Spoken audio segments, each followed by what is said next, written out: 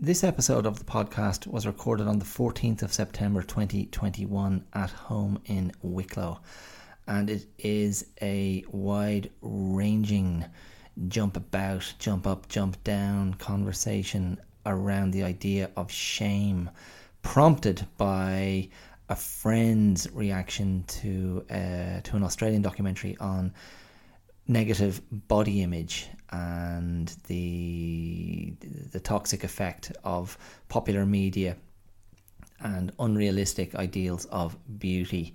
So I take that as my launch pad and I run with it, and I talk about the male introduction to the sexual objectification of women, my own experience in that area, and I go on to look at shame and how shame has been depicted in movies. And so it's a bit of a long-ranging, winding road, but hopefully the through line is there for you to hang on to and go on the journey with me. I think it's a really relevant discussion, and it's something I've certainly thought about a lot in my life, and I hope you get something out of it. Okay, so I'll see you there. Talk to you soon. Ooh, not gonna change my mind, leaving the dream bed. Hi, my name is Dara Clear, and you're listening to The Clear Out. How's it going? Welcome back to this week's effort. This week's broadcast from #blessed, my little piece of heaven, my little piece of paradise down here in the Wicklow Hills. Okay, so there's a lot to get into. The ideas for this episode just started popping in my head, all on the back of I'm laughing because this wouldn't have happened to me a mere month ago, but all on the back of a Facebook post. So now that I am actively out there trying to flaunt my wares on social media and uploading bits and pieces on particularly Facebook and Instagram, all part of an effort to raise the profile of this podcast, all part of an effort to attract eyeballs, to attract traffic to the podcast. So because I've been doing that, of course, inevitably, I have been doing what millions of people have been doing for quite a few years now, and having an occasional browse of Facebook, and friends put stuff up and you find yourself just doing that little scroll, stroking your screen, very masturbatory, stroking the screen. And a friend, a former colleague from Melbourne, a lovely Brazilian woman that I worked with, also a cat lover. So, I mean, as soon as I knew she was a cat lover, she went up in my esteem. And I remember she offloaded some cat treats to me that her cat had rejected. And I offered them to Marlon, the head of marketing of the podcast, and she too rejected them. So, a cat treat company has failed when you've got international cats rejecting your product. And I'm not going to name and shame that company because I'm better than that. Anyway, this friend of mine, former colleague, she put up a post on Facebook this week, which was her own personal response to a 2-part Australian documentary TV show that has just aired in the last few days. And the show is called Mirror, Mirror. And it's presented by a guy called Todd Sampson, who is a Canadian who lives and has been living in Australia for years and has quite a high-profile presence on Australian TV, and is a very sort of intelligent, interrogative sort of presenter, interviewer, always looking at aspects of human psychology. And certainly when I ever saw him on TV, he always came across like an interesting guy, funny guy, not afraid to share his opinions, but considered, intelligent, and yeah, had a lot going on. Anyway, grand. So this show, Mirror Mirror, which, yeah, as I say, went out on Australian TV earlier this week. I don't know how you'd access it over here. I suppose there are ways and means to do this depending on your TV package, or if you're going down more illicit roads. You might be one of those Irish people who has the ubiquitous dodgy box. I love that. I mean, within weeks of returning to Ireland last year, people were saying, get yourself a dodgy box. You know, get the dodgy box and you can watch anything in the world. I just consider that so Irish. You know, this gleeful embrace of something completely illegal and transgressive, and it's about getting access to content, access to movies, to sport, to stories, because that's a huge part of, I think, of the Irish psyche, that immersion in everything. Give me more. I want to know more. Anyway, the dodgy box. If you have a dodgy box, you might be able to do this. Channel 10, Australian TV, whatever. Okay, anyway, the show is about... I haven't seen it myself, so I just had to look it up. But I mean, I got the general gist from what my friend put up on Facebook. Simply, it's about the warped relationship many of us have with our bodies and the appearance of our bodies. So fundamentally, a show exploring the often toxic and disproportionately critical relationship we have with our bodies. I feel like I touched on this recently in an episode. I can't remember what it was. Anyway, that doesn't matter either.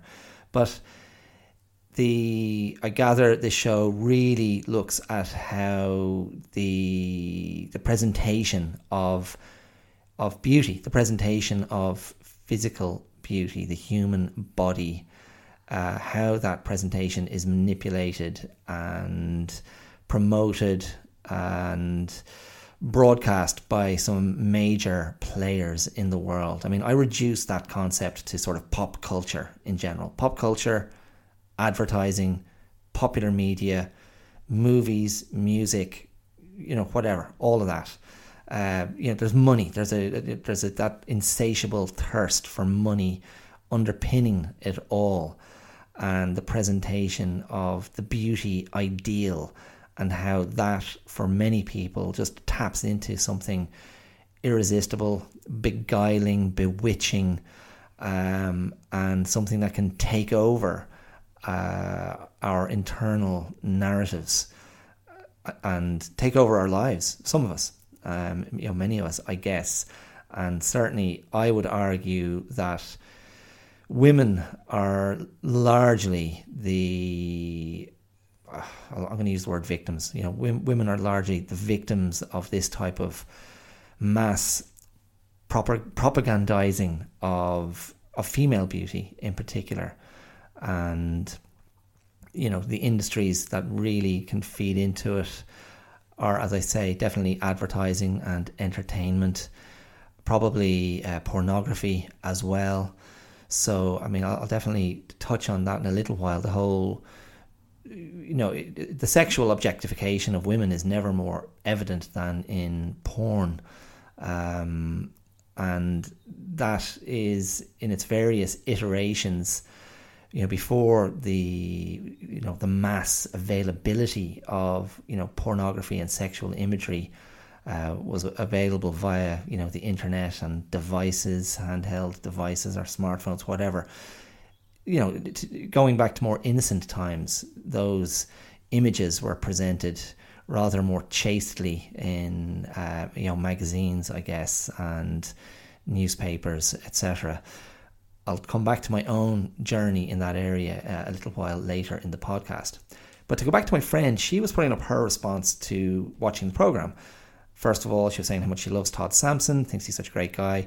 And then she just shared a bit of her own story, her own journey of having really negative body image in Brazil, and referred to wearing, hot jeans on on beaches, or when she was out just to cover up her body. She, mentioned, being ashamed of, I suppose, her body shape and being hairy, kind of dark. And I read it and I thought, wow, it's, brave of her to share that information out there on social media. But she was making the point that she wants to challenge the narrative and challenge this received idea of beauty. And of course, it doesn't just affect women; it can affect men as well. Doubtless, it does. I mean, we live in. The word photogenic is coming into my mind. That's not the right word, but we're living in a time when the curation of personal image has never, ever been more prevalent. How we're living in a time when the tools to curate your personal image have never been more widespread and accessible. And we're also living in an age when the successful presentation of a desirable image can be an avenue to a certain level of success and a certain level of wealth and financial security. And that's the world of influencers, social media influencers, Instagram influencers, YouTubers, and you don't have to be anybody famous. I mean, this is what's so attractive and seductive and addictive about it. You can start creating your own stuff, presenting yourself, these perfected images of yourself, whether that's work you're doing in your own time to work on your body, or perfect your makeup regime, or model certain clothes, and then use the tools that are available to enhance all of that and make everything so readily consumable to our eyes, to that part of our brain that wants to get that hit again and again and again. So first, really what I want to say is, like, first of all, I was like, well done to my friend for doing that and, raising it and sharing her own story. But I was reflecting on it afterwards. So I wanted to sort of, send her a comment and just go, well done, or fair play, or whatever. And, but of course my brain just starts going to, like, maybe a more complex analysis. And I started to write something a bit more layered, I suppose, or a little bit more psychoanalytical. And I thought, hold on a second, that isn't the place for this, because my brain just started running with this idea of shame. And fundamentally, like, I feel like that's a central idea here. And I just felt, I think there's a lot of meat here to perhaps sustain more than a Facebook comment. And I had that image in my head of this friend of mine deciding, no, I can't go to the beach, and I'm not going to wear a bikini. I'm going to put on a pair of trousers and cover myself up. And that idea, I thought of the compulsion to hide oneself, the compulsion to conceal oneself, to cover oneself up. I just thought, well, at the heart of that then is shame. I'm ashamed of how I appear. I'm ashamed of who I am. I don't want to be seen, but I have to go out. I have to go out and be amongst people. I have to circulate. I have to present myself. And then you have this, what must be a terrible conflict and battle that has to be overcome to put yourself out there in the world, when the internal voice is lit up with, self-criticism and self-consciousness. And I mean, I would argue that, we've all experienced some of that in our lives at different times, and maybe, maybe you're still someone in your life, whatever stage of life you're at, you may still have aspects of that. And certainly, I mean, I don't know. I mean, gosh, as a as a white male, I guess I haven't been exposed to the same pressures or the same expectations of desirability and the same expectations of physical beauty. And I think that would be true for many, many men, that they're not subjected to that. And yet women from a very young age, and I mean, this is not a newsflash, I'm not telling you anything you don't already know, but women and girls from a very young age are presented with the idea of prettiness and beauty and looking lovely and all of that kind of rhetoric, which feeds into that relationship between how I appear and a positive response. So if I appear lovely, pretty, beautiful, etc., I get a positive response from the outside world. And so prettiness, loveliness, beauty becomes a sort of a value system. And again, like I said, that's not I'm not breaking new ground just by explaining that. But of course it becomes insidious over time when to not be that leaves you in the shade. To not be that becomes an inherent criticism or an inherent failure, and you're not being looked at objectively, but you are being looked at as an object, if that's not a contradiction in terms. And the sort of the extra sort of whammy on top of that, I guess, for a young, a girl, adolescent, young woman, is the introduction of sexuality and sexual desirability, and that sexual objectification, which, of course, is a sort of a monstrous element in life. And I'm not trying to say monstrous in terms of evil, demonic, vindictive, but monstrous in terms of the scale of that sort of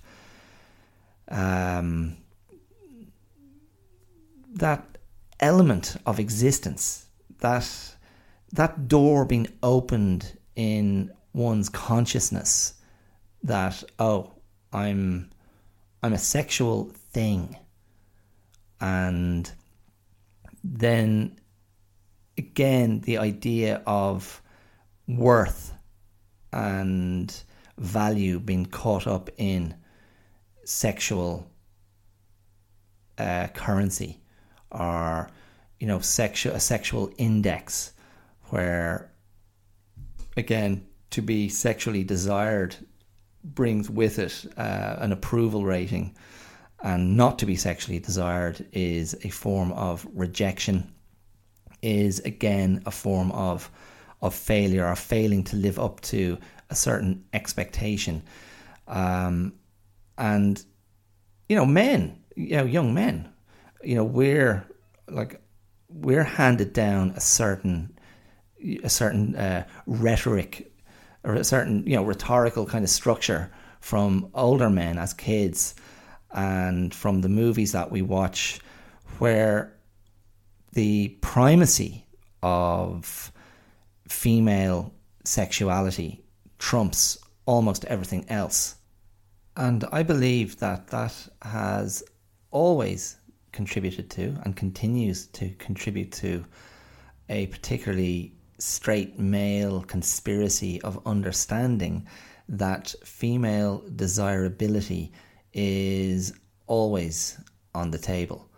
It's always there to be discussed and pored over, and it's always there. The matrix of desirability is always ready at hand, waiting to be applied to women. And I think when I was a boy, I sort of instinctively made a distinction between women who were more obviously objectified in movies and music videos and advertising and the pornographic material that I had access to in the early 80s, which would have amounted to a couple of issues of Playboy smuggled somewhere around the house, probably belonging to my father. Not my mother, I suppose. So yeah, it would have been my father. I do remember myself, my older brother, and one of our cousins, not the cousin who lives here at #blessed, but another cousin. I remember us sitting in an unplugged chest freezer, like a box freezer, with a little torch, poring over the pages, the relevant pages. We weren't reading the articles, I can assure you of that. The photographic, the photographs, the pictures that were of particular interest to us, in a Playboy magazine in this box freezer. I mean, the places you had to go for a bit of privacy. But I made the distinction, I think, then even between, okay, these aren't real. You know, whether it's a movie star or a dancer or a musician or a singer or a model, like a nude model in Playboy. And I had no judgment. I wasn't applying any sort of judgment, moral judgment, to those women in Playboy, for example. Because I just thought, okay, that's something that some women do. And isn't it lovely? But I made a distinction between those women and then women in real life. And when I felt older male figures in my life were overtly commenting on or sexualizing, women that we knew, or, women, that were there and were real, breathing human things, then I felt a conflict. I felt this doesn't feel right. I felt like I suppose that sort of sting of shame that this is fundamentally, I think I tapped into, this is disrespectful. Because, yeah, in my young brain, or my young kind of moral sensibility, I just sort of knew that the girl or the young woman in question, this is not how she wants to be spoken about. This is, well, that was my instinct. I don't know. I have no idea what she thought or felt.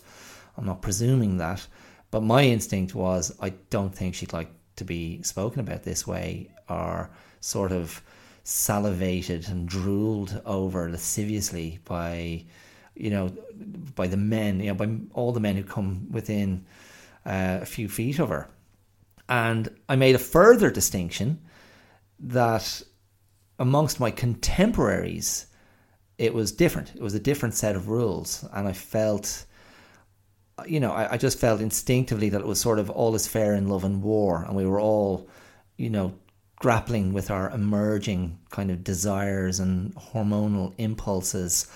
And the girls that we were interested in or lusted after, I mean, they were our classmates, our schoolmates. And there was something that was, I just felt it was a two-way street. And you're handed down, as a young man, you're handed down the model of girls are there to be pursued. That's the game. They won't be pursuing you. And I certainly felt, in my case, that it was highly unlikely that anyone was going to be pursuing me. I need to qualify that. It wasn't like I was bathing in self-loathing. I wasn't, I don't know what I thought, but it wasn't based on I'm disgusting or I'm physically repellent. I just thought I was a bit of a goober, and I just thought whatever it is that girls find desirable, I don't have it. Because I think I was too much of a clown or an idiot or a wally or I don't know what. I think fundamentally I just wasn't cool, and I didn't have that sort of, as a teenager, I wasn't putting out this sort of hard to get vibe. I was like, I won't be hard to get at all. I'm just going to stand here and you can come and get me anytime you want. And I gather that that's not particularly attractive. But in any case, the what I want to talk about today, I don't want to get stuck, and I haven't. I'm not getting caught up in specifically the body image idea. I mean, this is a broad-ranging discussion or monologue, as the case may be, about shame, and the doorway that kind of opened the discussion was my friend's post about negative body image. And I am interested then in this idea of beauty versus desire. And I think that's part of the confusion. I think that's part of the confusion that is in this conversation, is in the mix of how we see ourselves. And I don't want to use a phrase as naff as, beauty is skin deep or beauty's in the eye of the beholder. That just won't cut it. That won't address the complexity of something like body dysmorphia, of the skewed lens that can take over how we see ourselves and how we can be horrified by what we see when we look in the mirror, or when we compare ourselves to these idealized versions of beauty. But going back to my childhood consumption of occasional, I hasten to add, occasional consumption of what now would be regarded as very innocent, soft pornographic images. I think the idea then of comparing what is beautiful with what is desirable, and I suppose desirable in the sexual sense, I think that's two different parts of the brain. I think that's two different parts of our being, because we can see beauty in many, many different things. But we are talking primarily about female beauty, male beauty, the human being as an object of beauty, the human being also as an object of desire. And I suppose my feeling was, looking at those Playboy images as a kid, was, okay, this is desirable.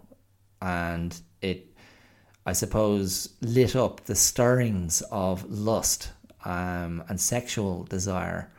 And it, beauty was sort of just, it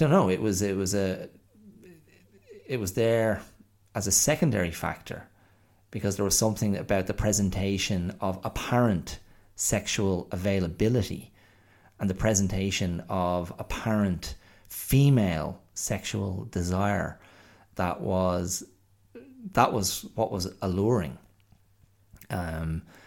Because even as a kid, I suppose you recognise maybe that there was something about the made up female face, a female face with makeup that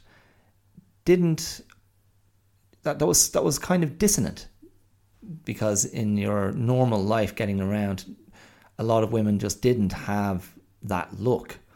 And if there were female friends of my parents who were perhaps would lean more towards that side of things, being a little bit more glamorous, or wear makeup that would have fallen into more in that category of being more obvious or glamorous, I guess, little light bulbs would go off somewhere and you draw the connection.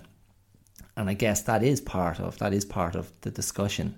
But I'm wondering, at what point does anyone, male or female, doesn't matter. I mean, at what point does anyone start to sift through the messaging?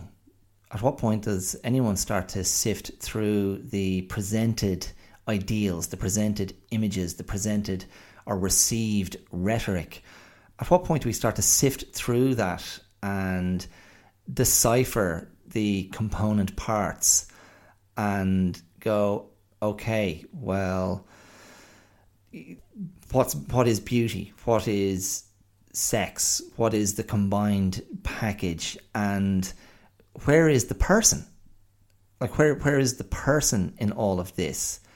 Because the outward appearance is just that. It's just an outward appearance. It's just the shell. And I think the challenge for a lot of young people, and I mean young, and I'll give you an example of this in a second, is to come to that realization that that's all it is. It is just the outward appearance of something that, when it's truly genuine, it's much more of an internal force, and it's an internal energy, and it's something that's felt, not just seen. And that's I think that is a key distinction, because so much of this is about the aesthetic and what the aesthetic fires in us. And it's not like our brains are not surely wired for things that appear beautiful and attractive. Like, there's something about the naturalness of symmetry in nature, in the found world, in what we have been born into. And that's what I think our brain makes sense of, that, and derives or interprets that as positive and right. And that is in the mix. That is in this mix of perfect presentation. That is in the mix of the presentation of perfection and the pursuit of perfection through whatever means, whether that's body sculpture, like physical hard work, like hard labor in the gym, with the weights, and perfecting a physique. You think of Michelangelo's David, and think back to the sculptures and paintings and depictions of human form throughout time in the arts, and how they were presented, and the faithful representation of an idealized anatomy. That is something that has interested and fascinated us. You think of Da Vinci's illustrations. So it's not like this is a new thing, but the shaming aspect of failing to meet those expectations, that's the destructive element here. And I'm gonna go into shame more now in a second. But first, let me return. I mentioned a second ago, young people getting these messages. I remember working as a teacher in 2009. I was working in a secondary school, a high school locally here, and one of the girls in the class, and she could have, I think she was a first year, which would have made her about 13, and she had a pencil case. It was a Playboy pencil case on her desk, and I was like, oh, I didn't make a big deal about it. I was like, oh, you got a Playboy pencil case. What can you tell me about that? And she got a bit giggly and a little bit sort of self-conscious, but was sort of, nervously amused. And we got talking about it, and she said, oh, well, I have that on my bed at home. And I was like, oh. She said, yeah, my duvet set, my duvet cover. and my pillow as Playboy as well. And I was like, right, okay. And I said, do you know? I mean, do you know what Playboy is? Now, I guess around that time, I'm not sure if it was still on, but wasn't that Playboy, Girls of the Playboy Mansion? Wasn't that was the MTV show, the MTV reality show where Hugh Hefner had, there was three girls in particular who were like his Playboy girls who lived with him at the mansion, and Hugh Hefner, I guess, was in his 70s at that stage, and it was all a bit strange and creepy.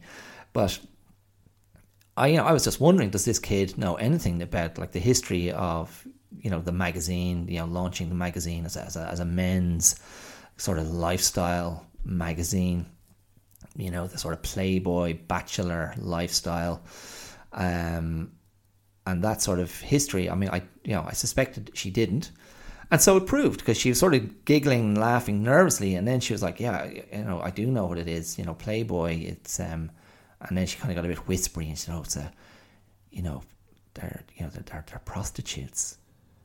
And I was like, oh. And I was just, I tried to kind of go, well, I don't think that's exactly what it is, to be fair. And, she's 13, so I wasn't going to go deep on that one. But I just, I didn't, as I said, I didn't try to make a big deal about it. I was kind of interested, but I don't know. It felt to me like something was a bit off, wasn't it? Come on. I mean, it's not. I'm not being a Puritan here. I'm not being all stuffy and clutching my pearls. I just thought this is some strange messaging being handed down here, because she's got the wrong idea about what it is. It's a really bad idea about her interpretation of Playboy being equals to prostitution. And yet that's what she's got on her bed at home as this kind of affirmation of female beauty, I guess. But it was all just a bit mixed up and confused, and there was nothing exceptionally concerning about that student. She seemed like a very nice young girl, and she certainly wasn't overtly sexual or overtly sexualized herself. But I don't know. I don't know what you make of that. I don't know what you make of the sort of the Playboy iconography becoming something completely innocuous and in no way loaded with the subtext of sexism and the sort of the fingers being stuck up to feminism in a way, kind of going, yeah, we're a Playboy girl, a Playboy bunny is happy to be just that, and is happy to be an object of male desire and a sexual commodity. I mean that's a massive conversation, isn't it? And I don't really know if I want to go there, because I don't have a big, I have no moral stance on that. My feeling always is, if we're talking specifically about female objectification, and if you're talking about ways to make money via the embrace of that objectification, whether that's being a nude model, whether that's being a Playboy girl, whether that's been working in porn, or whether that's prostitution, if a woman has agency and that's her choice, I'm like, yeah, do what you have to do. It's a tough world out there, and this is not me advocating. It's not me advocating, girls, if you're thinking about a career, prostitution might be a good choice. I'm not saying that. I'm just not judging it. I'm not. Those girls are not less valuable or less worthy of an esteem that I would extend to all women. That's kind of the point I'm making. So where does the shame come from then? Shame is, if we go back to the body image idea, that shame becomes internalized, and that is when it is a truly destructive force, surely. So, because what we're doing then, when we internalize shame, and I'm going to kind of branch out now with the sort of different types of shame, and this is not going to be comprehensive by any means, but just a few things came to me as I was reflecting on this idea. But internalized shame, I believe, is something we can all relate to. I mean, certainly I feel there was, there was modes of parenting that I was exposed to as a kid, and my brothers may agree with me, where, shame was part of that. Not in a... I'm trying to choose my words carefully here to not misrepresent my childhood or the parenting methods of my parents. But I think when a child is made to feel bad for whatever reason, it doesn't matter what the intention of the parent is. Like, shame is a destructive and profoundly shaping force.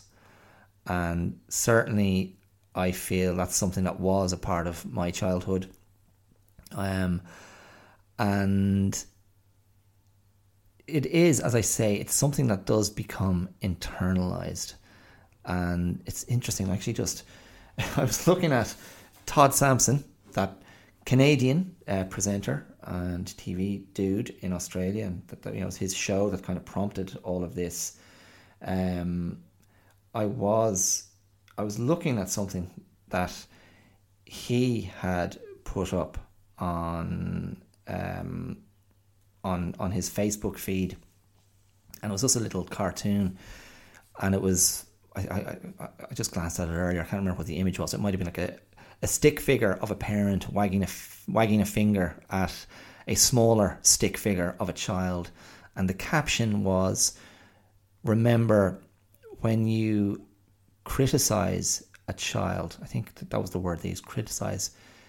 When you criticize a child, they don't stop loving you; they stop loving themselves. And yeah, I just thought, wow, it's very. I mean, I say it and you kind of go, yeah, again, it seems obvious, but it's a very powerful little statement. And I mean, I see the word criticize and I think, well, let's change that word out and put in shame. So when you shame a child, they don't stop loving you. They stop loving themselves. I mean, this taps into my own fears about my parenting. And, what I was speaking about last week when I was expressing concern about my occasional anger and this, these occasional outbursts where I feel this isn't good, because if this is a lasting impact on my daughter and it's a breakdown of the safety of the house, and it's a breakdown of that trust that my father is a good person to spend time with. And if then the deeper implication is he's angry because I've done something wrong, and then I've done something wrong, therefore I've failed in some way, and then there's shame attached to that because my dad's furious about something. I mean, this taps into a fear that I have that, oh my God, I don't want to have that terrible impact on my daughter.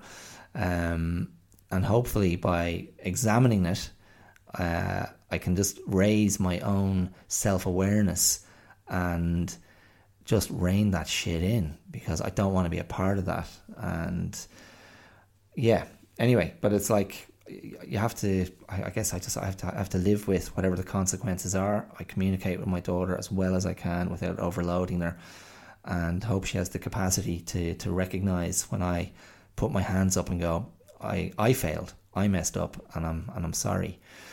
But the fear, of course, then is the internalized shame, which becomes like a stain, or this weight that we carry around, or this shadow self that is as present and as potent, as engaged in our reality as our outward self, if that makes sense. I'm just going to take a quick drink here, sorry.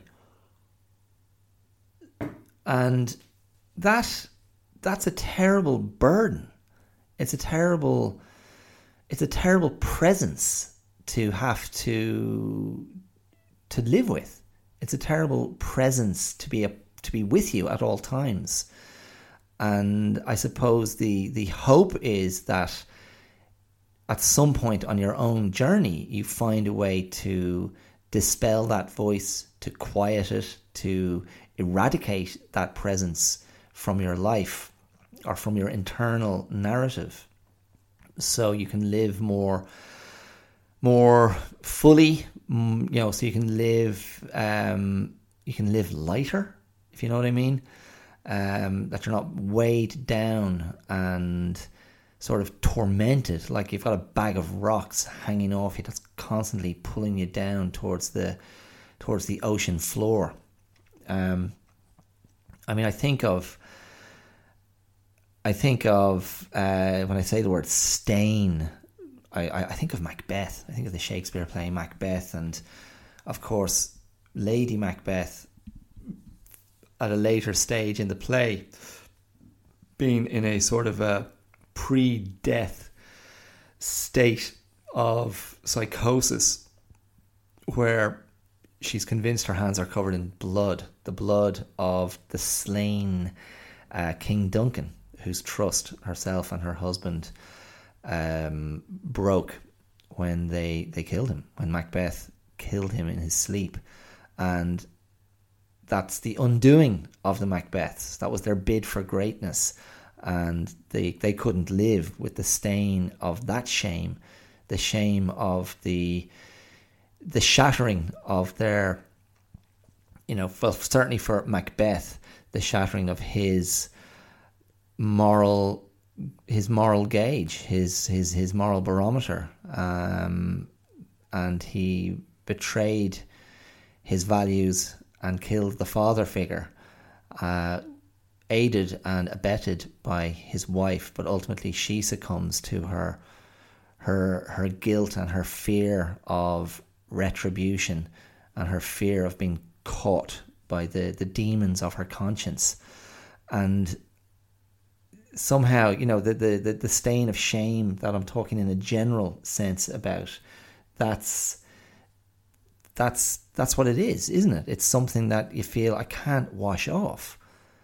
And no matter how much scrubbing I do, no matter how much rebuilding I do, no matter how much bodybuilding I do, if we're going back to the body image idea, no matter how much I tone up and shave and prettify myself, I can't remove that stain.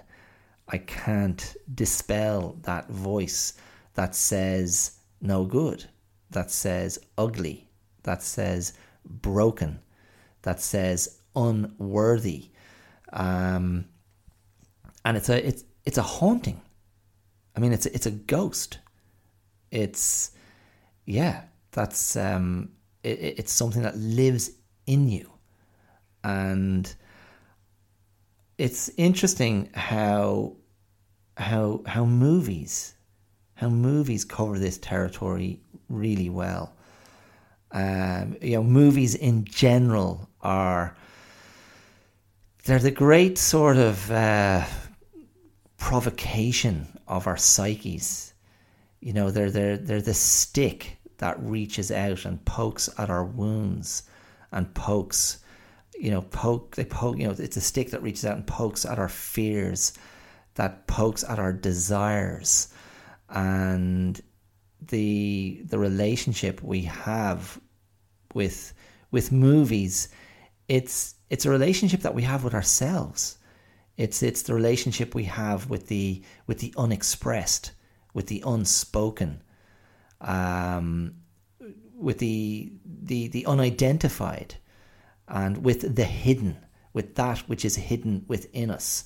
And movies, in their combination of image, of sound, of narrative, of dynamic narrative emotion, of tales of revenge, of tales of cruelty, of tales of triumph, of tales of destruction, whatever it might be.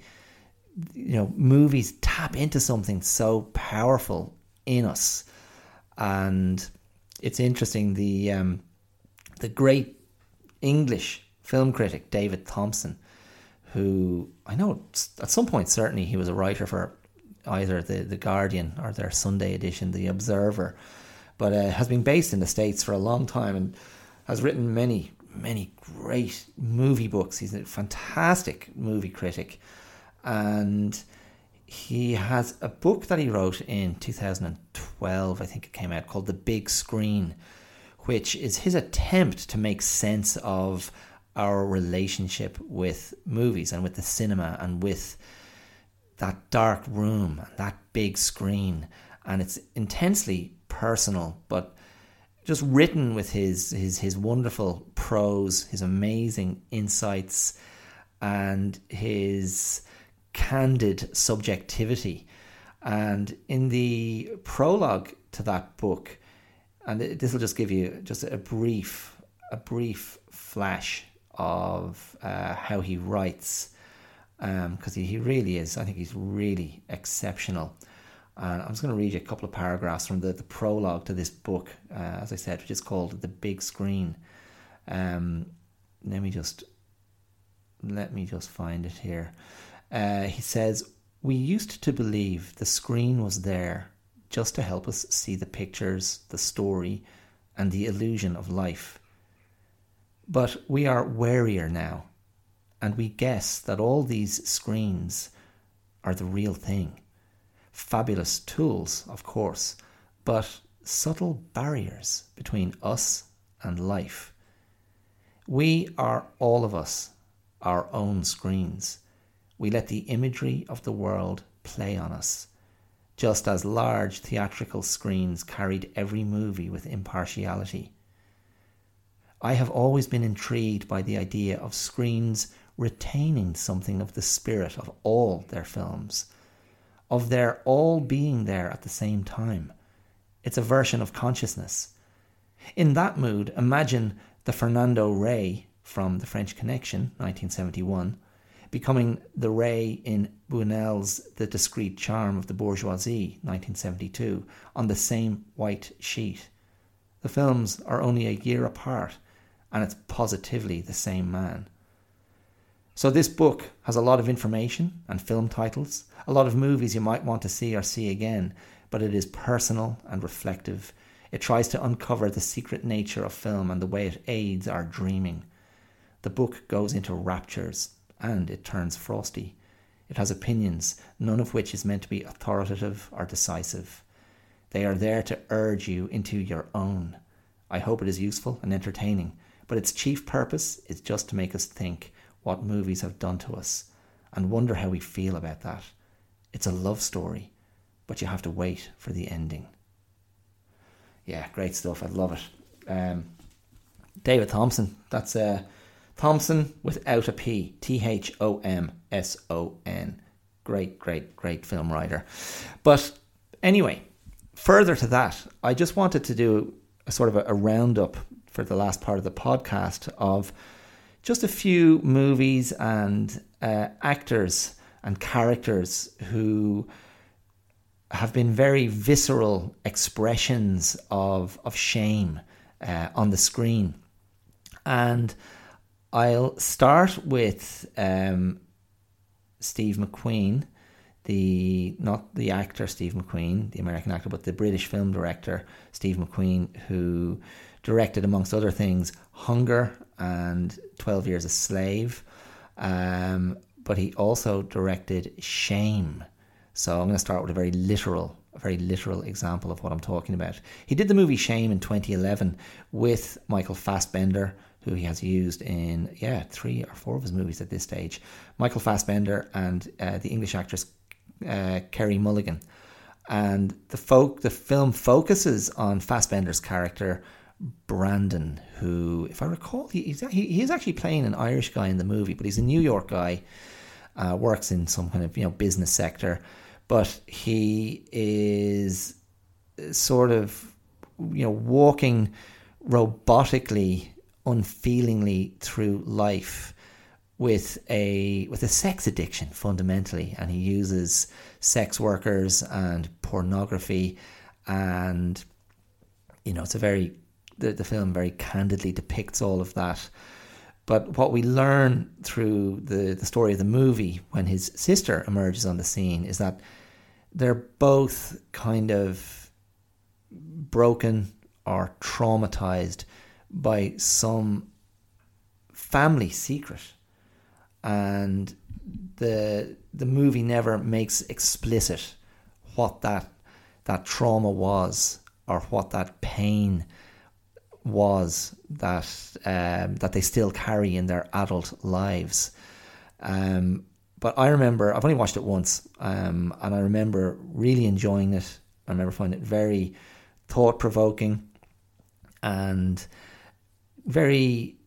I don't know if I found it particularly moving. Certainly there is a cathartic release at the end of the movie. But typical for the work of Steve McQueen, a very atmospheric, textured, sensory sort of experience. I mean, the feeling of the movie comes, I guess, through his directorial choices, the camera work, the lighting, the soundtrack, because we have a deadened protagonist leading us through the whole thing. But I guess it does capture very successfully the altered state of that kind of shame. So instead of bringing us into the outer world, I mean, we see the outer world, but McQueen very successfully captures the representation of the outer walk, the outer performance, as something that we simply don't find credible. And where we dwell in that movie is in the world of Brandon's, of his pain, of his inability to escape whatever that shame is, whether there was sexual abuse in the past or violence, we don't know. It's not clear. Well, it certainly wasn't clear to me. Maybe I completely missed something. But that's not a bad place to start. And it's it's as literal as it can get. The bloody movie's called Shame, but it is worth checking out, and it's another great Fassbender performance. Further to my comments last week that there aren't that many really unique or exceptional actors, Fassbender does have something. He has something that is exceptional. There's something about him. I don't know if it's his intelligence or his coldness. I don't know, and it's not for me to comment on his beauty. I've heard women say they find him very, very attractive. Well, fair play to you, Michael. I hope that's going well for you. Another character in the sort of the family secret territory, or the family trauma, family shame territory, is Nick Nolte's character in Warrior. I was reminded this morning, I was listening yet again to The Rewatchables, that great podcast on movies that are worth revisiting. And they were talking about Gavin O'Connor's 2011 movie Warrior, about two brothers who end up fighting each other in a mixed martial arts competition. And the story is about the unpacking of their trauma. That's the story that runs alongside their emergence as very potent mixed martial artists. But Nick Nolte, he is the father, the older father, now a recovering alcoholic, and it's clear that he was the agent of their trauma. And he becomes embroiled in their lives again when one of the brothers, played by Tom Hardy, the other brother is Joel Edgerton, persuades the dad to train him. And late in the movie, this broiling, fuming, internally, volcanic Tom Hardy character, he kind of unleashes on the dad and exposes Nick Nolte, as the dad exposes his shame and his guilt and his pain. And the Nick Nolte character has been on his journey of recovery and has sort of recovered his life somewhat, but the son is like, no way, I'm not letting you away with this because you did all this stuff. And the attack, verbal attack from Hardy just completely destroys the father and leads to a calamitous relapse where, and it's just a brilliant performance by Nolte of, you just kind of go, he was barely holding on. I mean, that's the dance. That's the dance of the addict, the dance of the alcoholic. And it's a extraordinarily painful scene where you see him completely unspooled in his hotel room, having got into every bit of alcohol in the little fridge in the hotel room, the mini bar, and he is absolutely unhinged and raw and manic in his own wrestle with the damage that he wrought. But the performance is a thing of beauty. Nick Nolte, he's a rare bird himself. So that's one as well that's worth checking out. And for some reason, another actor came into my head, and that is Jackie Earle Haley. Okay, now you might not know that name, and I certainly didn't, but he came on my radar when he was in Watchmen, the Zack Snyder movie version of the groundbreaking graphic novel of the same name, Watchmen. And of course, it was made into a great HBO TV series last year, wasn't it? But in that movie, this actor, Jackie Earle Haley, plays a character called Rorschach. And Rorschach is this sort of vigilante type superhero. He doesn't really have superhero powers. He just has a mask which has the psychologist's ink blot on a white background, and that's the Rorschach test, where psychologists hold up an image, a blob of black, and you respond to it with your whatever speaks to in you. And in any case, he's this heavy kind of vigilante character in that movie, and there's a part of his story is a particularly vicious meeting of justice on a paedophile, and yeah, he's just this great character in the movie. And there's something of all the characters in the movie, there's something about him, that actor, that brought something very believably human and anguished to the role. And that doesn't touch on shame particularly, but he had previously, not long before being in Watchmen, he himself had played a paedophile in a movie called Little Children, which I think is directed by Todd McCarthy, and Patrick Wilson, who was also in Watchmen, and Jennifer Connelly were also in that movie. But in that movie, he has this extraordinary scene where he goes on a date with some woman from the neighbourhood. I don't know if the mother has sorted out the date, but they go on the date and we follow them on their evening. They have this kind of awkward but sort of sweet dinner together, and we think, oh, this is nice. Like, he's a convicted paedophile, and he's sort of, again, trying to recover his life. And we think, okay, here's his shot at redemption. Now he can form a relationship with this nice woman who I think was played by Jane Addams, who's particularly good in these kind of vulnerable female roles. But in any case, they get to the end of the night, and I think she's driving perhaps, so she gave him a lift, and she's kind of saying goodnight to him, and the camera's stuck on his face, and she's kind of going, okay, good night, that was really nice.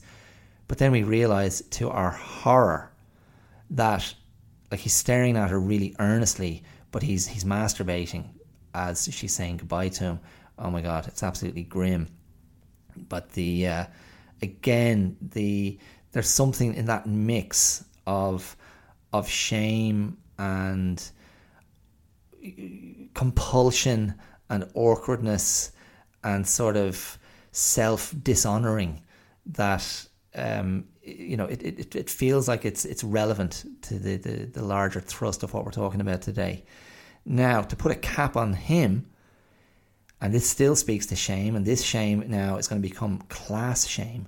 What I realised when I looked him up back then, he was actually in the 1979 film Breaking Away, which is a brilliant sort of coming of age, small town America movie directed by Peter Yates. And in that movie, there was a little quartet of young actors. So there was Dennis Christopher, who was the protagonist, a young guy who was obsessed with being a professional cyclist. And his pals were Dennis Quaid and Daniel Stern. And then Jackie Earle Haley was the fourth member of the crew. And those guys were like the working class kids from the town, and they were referred to in a derogatory way as cutters because their parents had worked in the local quarry. I can't remember where it was set. But I remember seeing that movie as a young guy, and it was the Jackie Earle Haley character who sort of plucked at my heartstrings, because there's some scene where they get into a fight with some, I think, richer kids from the town who are slagging them off, calling them cutters. And the Jackie Earle Haley character, his name is Moocher, I think, in the movie. But he just loses the plot. And he's quite a small guy. And I don't know if he attacks the guys, or he might even punch a petrol pump. He punches something, some inanimate object, and smashes glass. I remember that. And I remember just the sting of shame that character felt, and he captured it so well. So that idea of class shame, poverty shame, is very, very potent in the movies. And I was thinking about that idea and reminding myself of how that got flipped in Good Will Hunting, when early enough in the movie, Matt Damon's character, the Will Hunting of the title, who's basically, you know, a mathematical genius, but is hardcore working class kid. He and his pals are knocking around the university bars of Harvard, I guess, and they get into a bit of a cockfight with some of the sort of preppy Harvard kids, and one in particular is, I don't know the actor's name, but I know he played a convict, a prisoner in the HBO series Oz. I remember saying to my wife, "I'll hear you like this, it's about Australia." But actually it wasn't. It was about a maximum security prison where there was lots of male anal rape and stuff like that, so it was pretty brutal. But this actor was in that show as sort of an intellectually disabled younger brother of one of the major players in the prison, and he used to talk to or with sock puppets. Anyway, he was in Good Will Hunting, and Matt Damon basically destroys him in a bit of banter where Matt Damon reveals his intellectual chops, and the guy is trying to be all suave and chat. He might be trying to chat up Minnie Driver, who's the love interest in the movie. But it's a famous scene because as Matt Damon walks away from the bar, he's managed to get Minnie Driver's number, and he's looking at the long-haired dude on the other side of the glass and slams the number up against the window. It's like, how do you like them apples? So it's great early triumph for the Damon character. But that's the, you know, we're flipping the script on the shame narrative. And finally, one more movie before I go. I was also thinking of Carrie, Brian De Palma's movie. I mean, I used to always think of it when I was younger as a horror movie, but it's sort of it feels like it's so much more than that. It's this kind of psychosexual coming of age movie, which starts with that extraordinary sequence where Sissy Spacek is in the girls' locker room at her school and she's having a shower and she gets her period.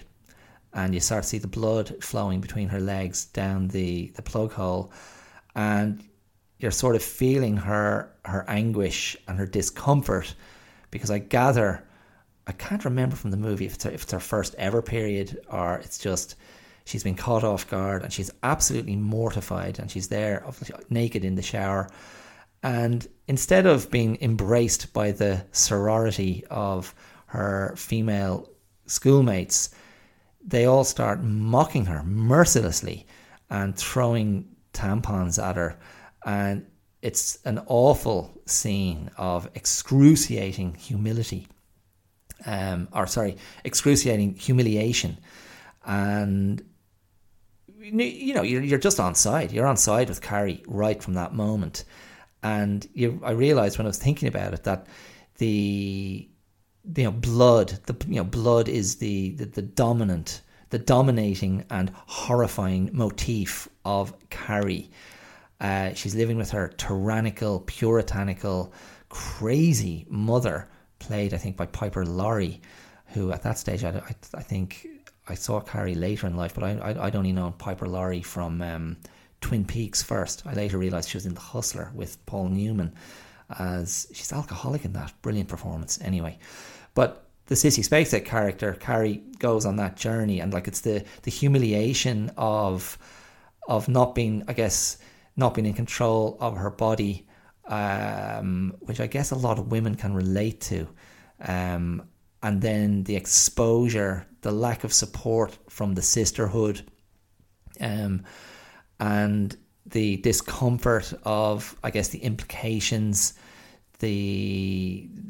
what having a period represents to a young girl, in terms of the change of the body, and that ties back into the sexualization or the sexual readiness, the childbearing readiness, and how that's, I didn't even talk about that. That's a whole other part of what gets discarded in young women. But anyway, Carrie's journey of the stain of blood, and the blood being humiliation, and the humiliation bringing shame, but then in Carrie's case, that shame turning to rage, and that rage turning to the desire for revenge.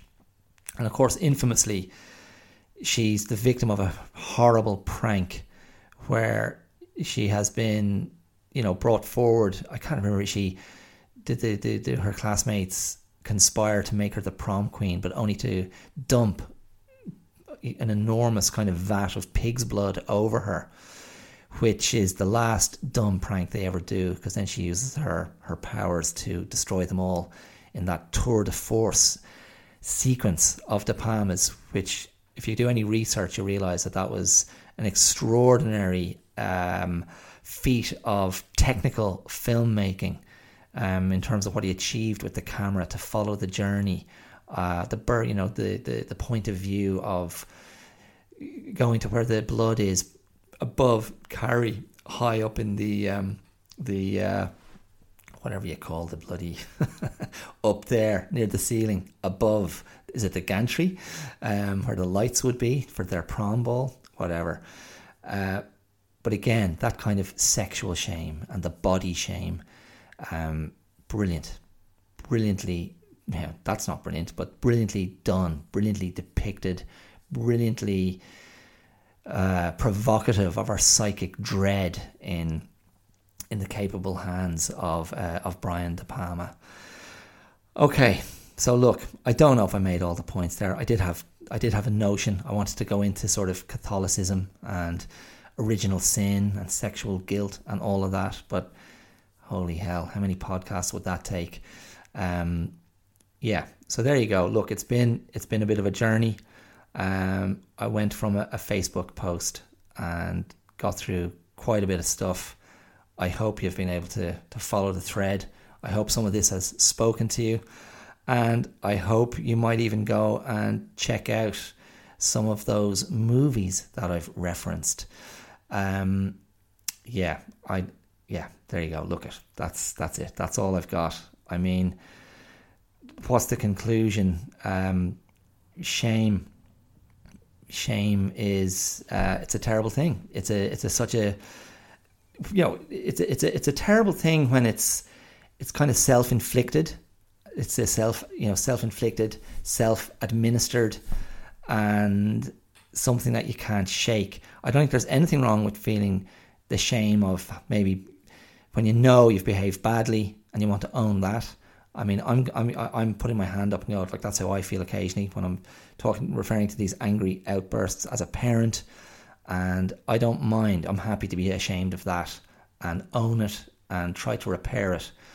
But shame that is undeserved, unwarranted, shame that dogs you like like I said, like a ghost that won't go away. That's a shame that needs to be got rid of.